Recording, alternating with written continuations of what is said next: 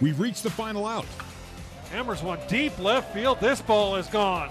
Way out of here by Sue. Hey, this kid's got great power. It's time to hear from the players and coaches. This is the BYU Baseball Postgame Show on the new skin, BYU Sports Network. Let's rejoin Brent Norton.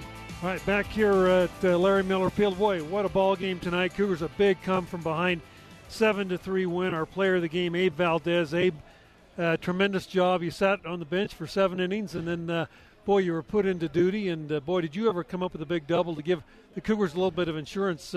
That had to be an exciting game for the entire team. Yeah, definitely. Anytime you can get a big win against a team like Oregon, that's, usually known for being a big powerhouse, especially being from the Pac-12. It feels good, especially going into a team against St. Mary's. So it feels good to get the week started on a good note. It seemed like the pitchers kind of kept the Cougars in this game early. Cougars were, swinging at pitches out of the zone, whatever.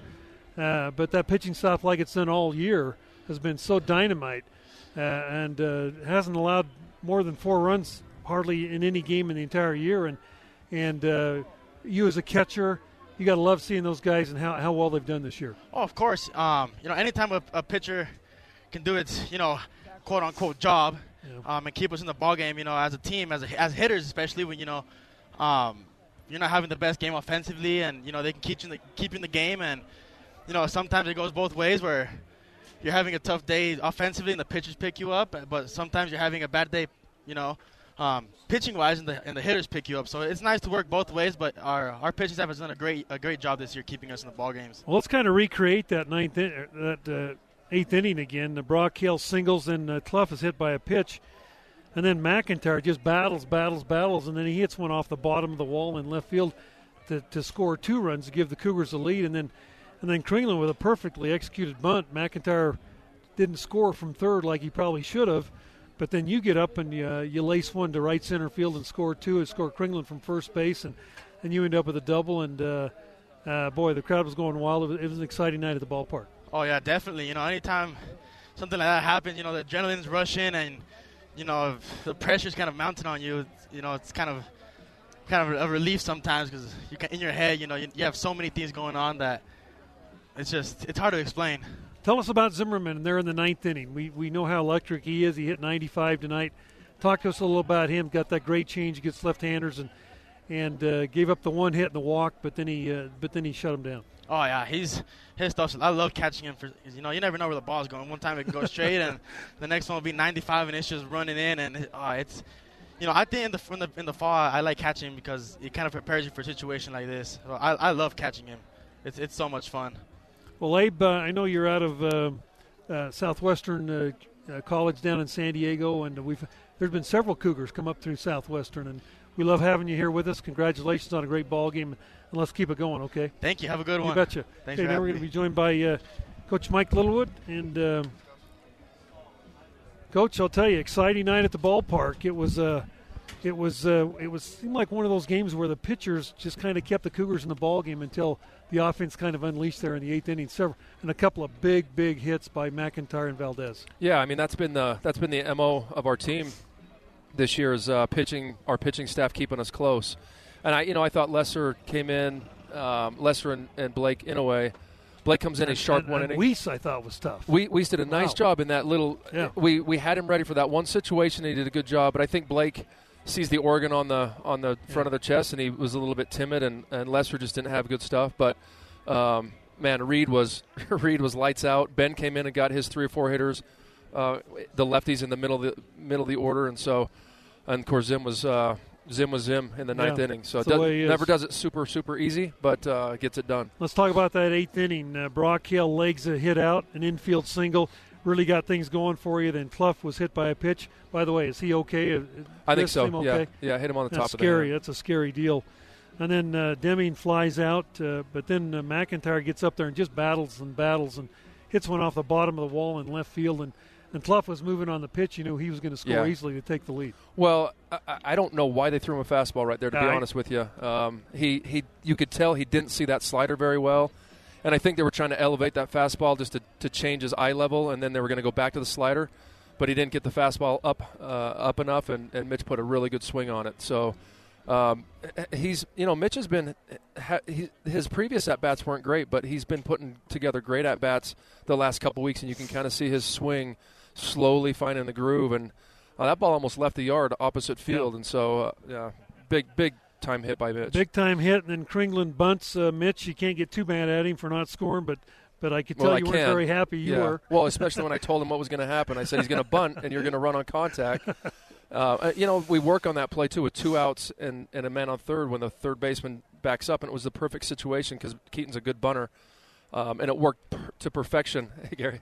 And I look up, and I expected Mitch to be crossing the plate, and he's right in front of me, and I'm like, so anyway. Yeah. The adrenaline was pumping. I think he lost his mind there for just a minute. I think he did. Might not have hurt you. And then I lost my mind. And then how about Valdez? I'll tell you, I love this kid's attitude. He's always got a smile on his face. Great receiver. And he just showed right there, man, he laced that ball, and it got to the wall in a hurry. And to score Kringlen from first base, you knew that ball had to get to the wall. Yeah, no doubt. Abe has just had the best attitude. It's hard to come in as a starter every day for 2 years at a junior college and then come here. He's got tremendous skills. I mean, he's probably our most skilled catcher as far as throwing. And but Noah's just so solid back there, and he's done such a great job at the plate.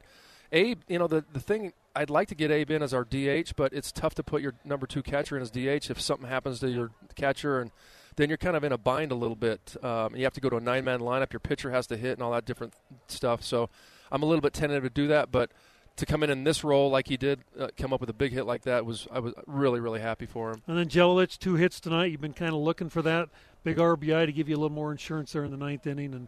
And boy, it was an exciting ball game. Tense all the way through, very tightly contested ball game.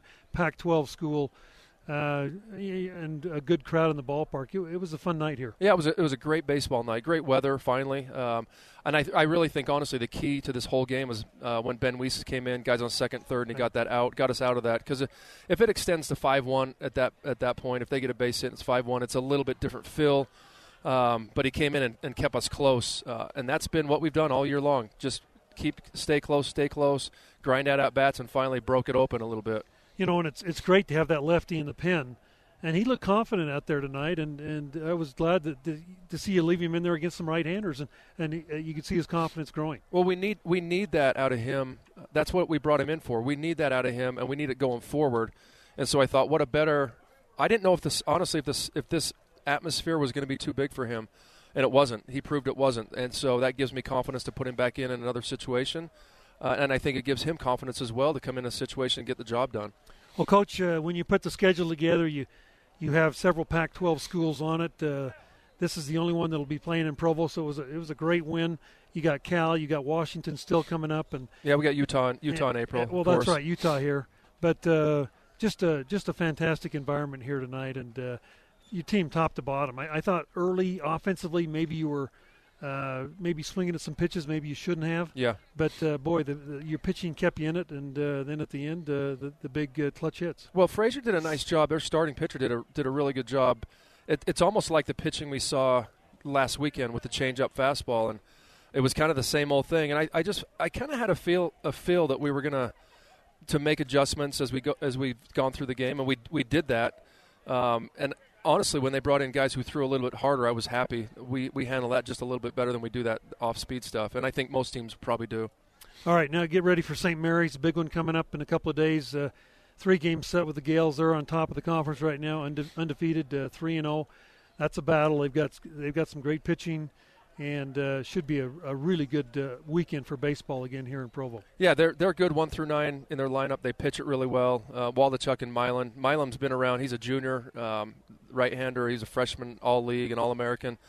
And they're scrappy, and it's kind of turned into a rivalry between us and them. So we don't play very well at St. Mary's, and hopefully they don't play well here. We've had a lot of success against them at our field. And so I hope that continues. But you're right. It's going to be hard fought. And, again, a lot like Gonzaga, where a play here or there could determine the outcome of every single game. Well, Coach, 18th win of the year against 5 losses. Congratulations. Boy, you got your team on a roll right now. Hopefully, again, this weekend you just keep it going. And congratulations on this great start. Yeah, sounds good, Brent. Thank you. You betcha.